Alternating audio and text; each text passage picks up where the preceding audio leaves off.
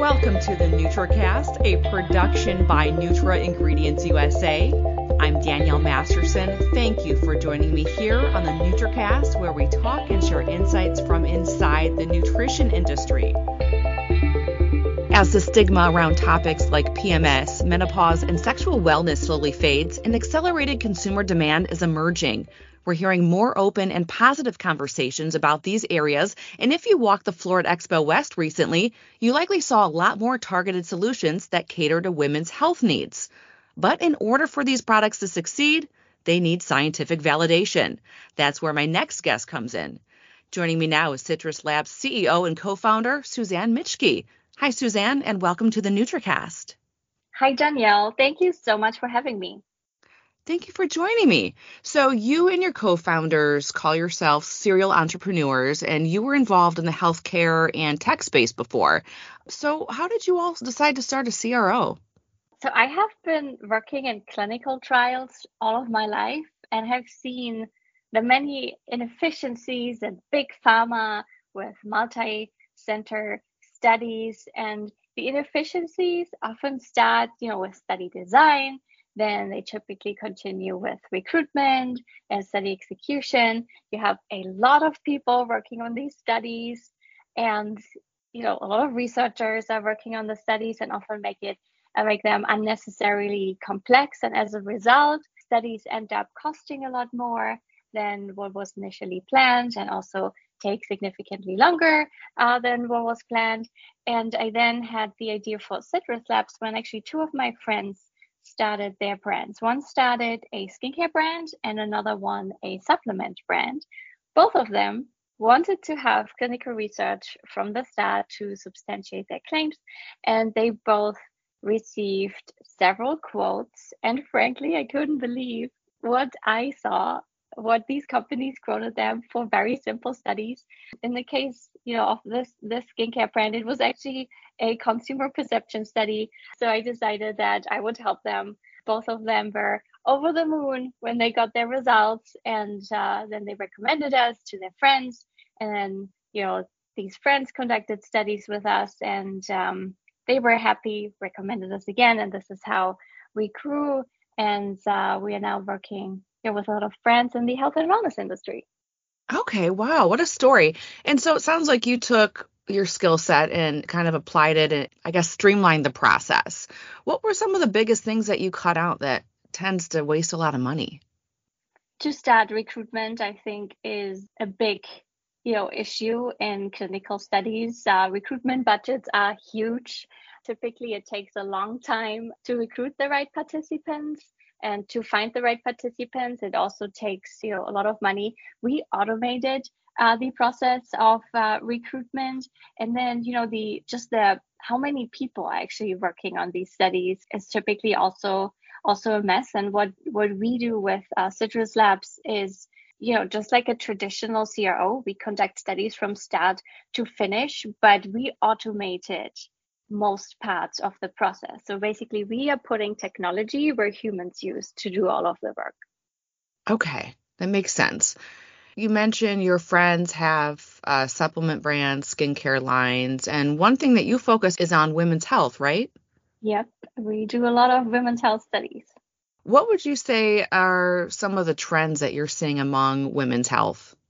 Yeah, so obviously, as a woman, this topic is very close to my heart. And as you know, women's health has been more or less neglected by traditional Western medicine. And now we are seeing, conversations happening around women's health topics like PMS, menopause, sexual wellness. And most of it is really coming down to the booming wellness industry. And several supplements are targeting PMS symptoms like mood swings, hormonal acne. We also have seen products that support period pain, that support cycle regularity. And then going one step ahead, a lot of them are now also starting to look at menopause and helping to alleviate, for example, frequency, severity of hot flashes, helping with sleep, something that many women unfortunately struggle with. And then lastly, we are seeing a big rise in sexual wellness. And I think the past decades, it was really about men's health and men's pleasure, the little blue pill. And Hmm. this is something that is definitely changing. Not only we're seeing a lot of, toy companies for women, we're also seeing many companies helping women to get in the mood, to feel more pleasure during intimacy and, have a better time when they are intimate with a partner or even alone. And we are seeing here a lot of supplements, but also, oils or suppositories. Just looking at some of these ingredients for women's, say, libido, what ingredients stand out to you among the research that you've done? We actually have seen a lot of CBD in the space because Really? I think it often comes down to women not being in the moment, not being relaxed. And then CBD helps them to relax more and to just feel more pleasure because they're more in the moment. Interesting. Okay, that's good to know. I've read a little bit about ashwagandha. Yeah, I think CBD, some companies moved away from CBD, but it is still like a really big topic. Yeah, with the regulatory challenges, I can't say I blame them. Yeah. And then speaking of challenges, what challenges do you encounter when you're doing your research?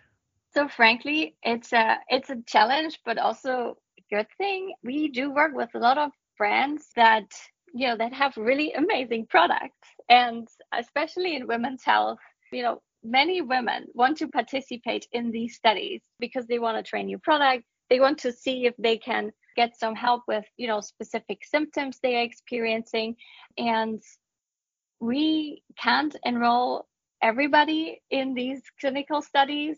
We have very strict screeners. We have a set of inclusion exclusion criteria. And if somebody's not passing the pre-screener, then we can't enroll them. And frankly, we're in the situation that, for example, for a simple women's health study, we can enroll participants in a couple of hours and fill the study. And oftentimes women are mad at us because either they don't qualify or they were too late. They didn't see, the email coming through that we have a new study that opened. But on the other side, a challenge is also that we work with a lot of brands that don't understand research. They treat it as, any other marketing campaign. For example, we work with a lot of brands that are under time pressure. They need their results yesterday. Basically, for example, they need results in 4 weeks, but they want to run an IRB approved study with an intervention period of 6 weeks, of 8 weeks.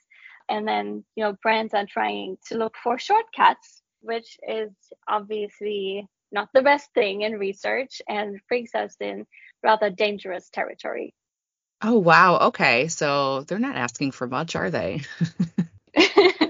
And my next question was going to be, is it difficult to recruit women? But it sounds like it's quite the opposite for you.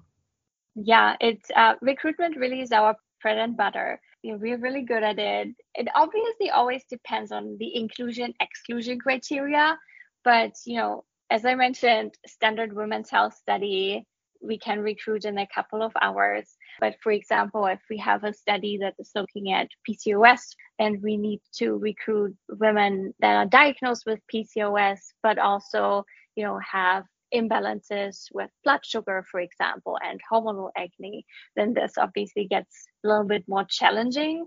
But typically, we always have more women that want to participate in these studies as we have actually seats in the study. Okay. Well, not a bad problem to have.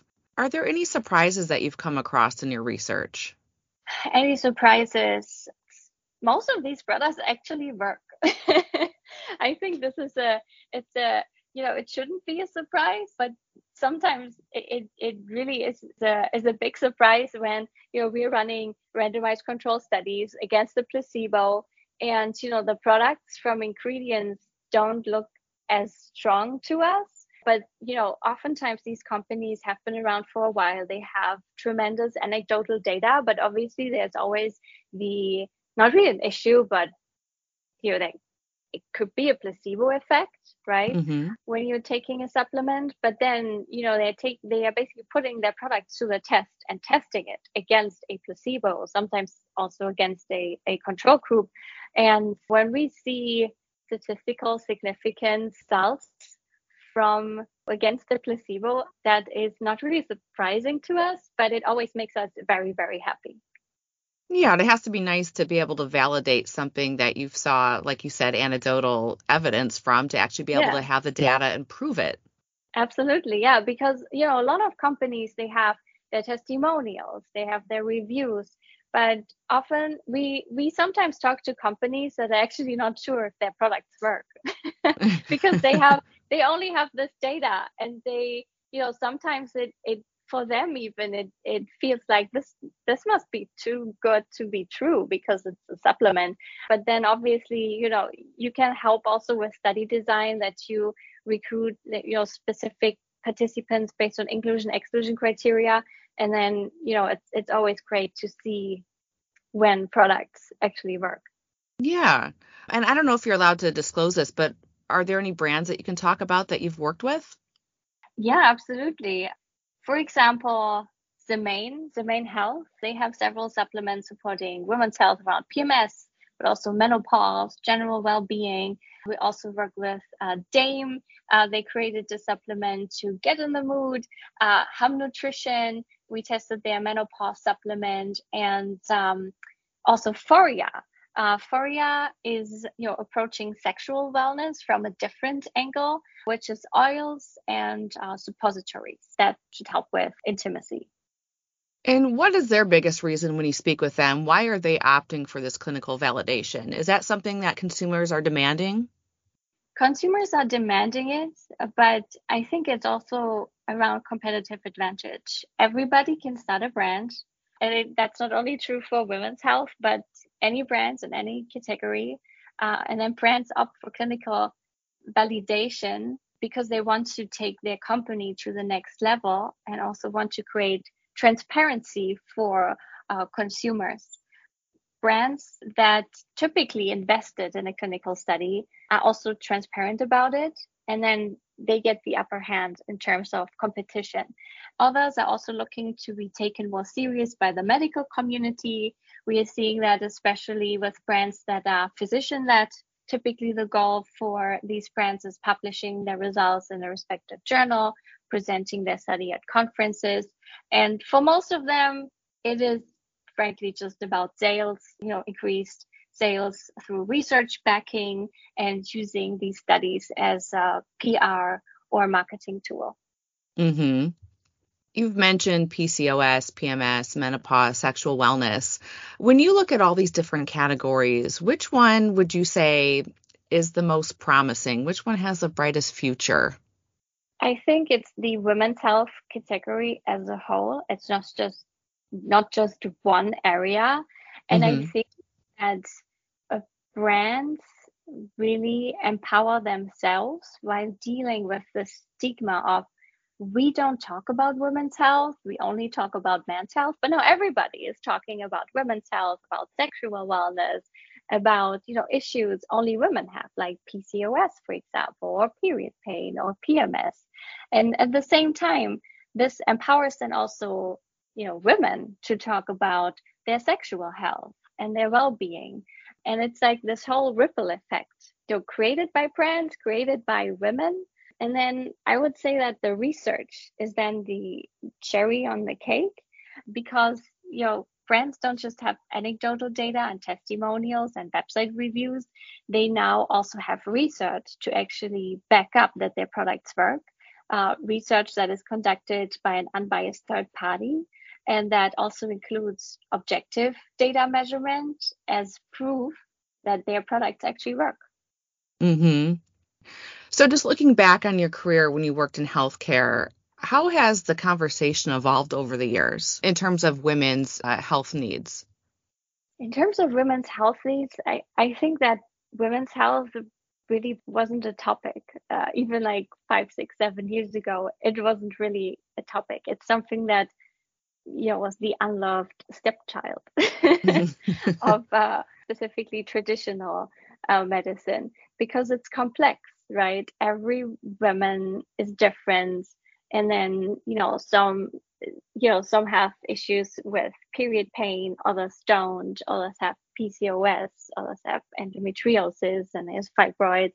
And I think because the whole topic is so complex, and there was not a lot of funding, this was like the opportunity for the wellness brands to actually fill that void. Yeah, you mentioned a good point. Funding. That's been such a problem for women in research. Why do you think that's changed so recently? Because it's everywhere now. It can't be overlooked anymore, right? It can't be ignored, right? Exactly. It's an agenda that women are pushing, and we are now getting our voices heard, and that is a really good thing. And this is why we're getting more funding in women's health, but also because I think that the whole wellness industry really made this also happen, because now we have supplements, and even though they are not drugs, they do help women with their symptoms. And I think this is a really great step in the right direction. It is. And just you and I having this conversation, I think, is so important to the overall movement of women's health. Yeah, absolutely. And I think, especially even when you age as a woman, right? I'm in Los Angeles, if I'm looking at Hollywood, right? Until recently, there were not a lot of older women that were in movies that got amazing roles in these movies. And now, there's more. Now there's also a debate around menopause, what that means for the workplace, what that means for families, what that means for the women themselves. And I think this whole debate really created this ripple effect. It certainly has, and I'm so glad that we got to have this conversation. Before I let you go, is there anything new that you want to talk about? Any new research missions or plans for the future that you want to discuss? Yeah, so around Citruslabs, we started to execute studies entirely on autopilot this year with no humans involved. Wow. We have humans who are monitoring the studies, of course, but our automation runs studies. Our software communicates with participants, sends them to go get their blood work, reminds them to take their products, reminds them to fill out questionnaires, diaries, take photos. And that's really awesome. And our next step is also to automate the whole creation of study protocols and also final reports with AI. And at this point, then, obviously one of our principal investigators is still doing this right now manually, but then, at a later step, hopefully it's just, again, overseeing and monitoring it. Wow, that is really exciting. Now, you said this is software. Is this using AI, or what kind of technology are you employing for this? Yeah, we are using AI. And this year, when we unleashed it, this year with one of our clients that has conducted already several studies with us, it was a wild card. We didn't know how this was going. Our client was fine with it just to try it out, and it worked amazing. And now we are deploying it in most of our studies. Wow, that's exciting. You're going to have to stay in touch with me and keep me updated on how this is all playing out. I'm sure your clients are thrilled. Yeah, they are all super thrilled because now all of the studies, they really run on clockwork. Wow, that is so cool. What an exciting time to be alive and working at Citruslabs, right? Absolutely. I would definitely agree. Citruslabs CEO and co-founder Suzanne Mitschke, thank you so much for joining me here on the NutraCast and having such a great conversation about women's health with me. Thank you so much for having me. If you like what you just heard, you can subscribe to the NutraCast wherever you get your podcast. You can also head to nutraingredients-usa.com for even more Nutra-related content. Thank you for listening. I'm Danielle Masterson. As always, I'll catch you here on the NutraCast next week.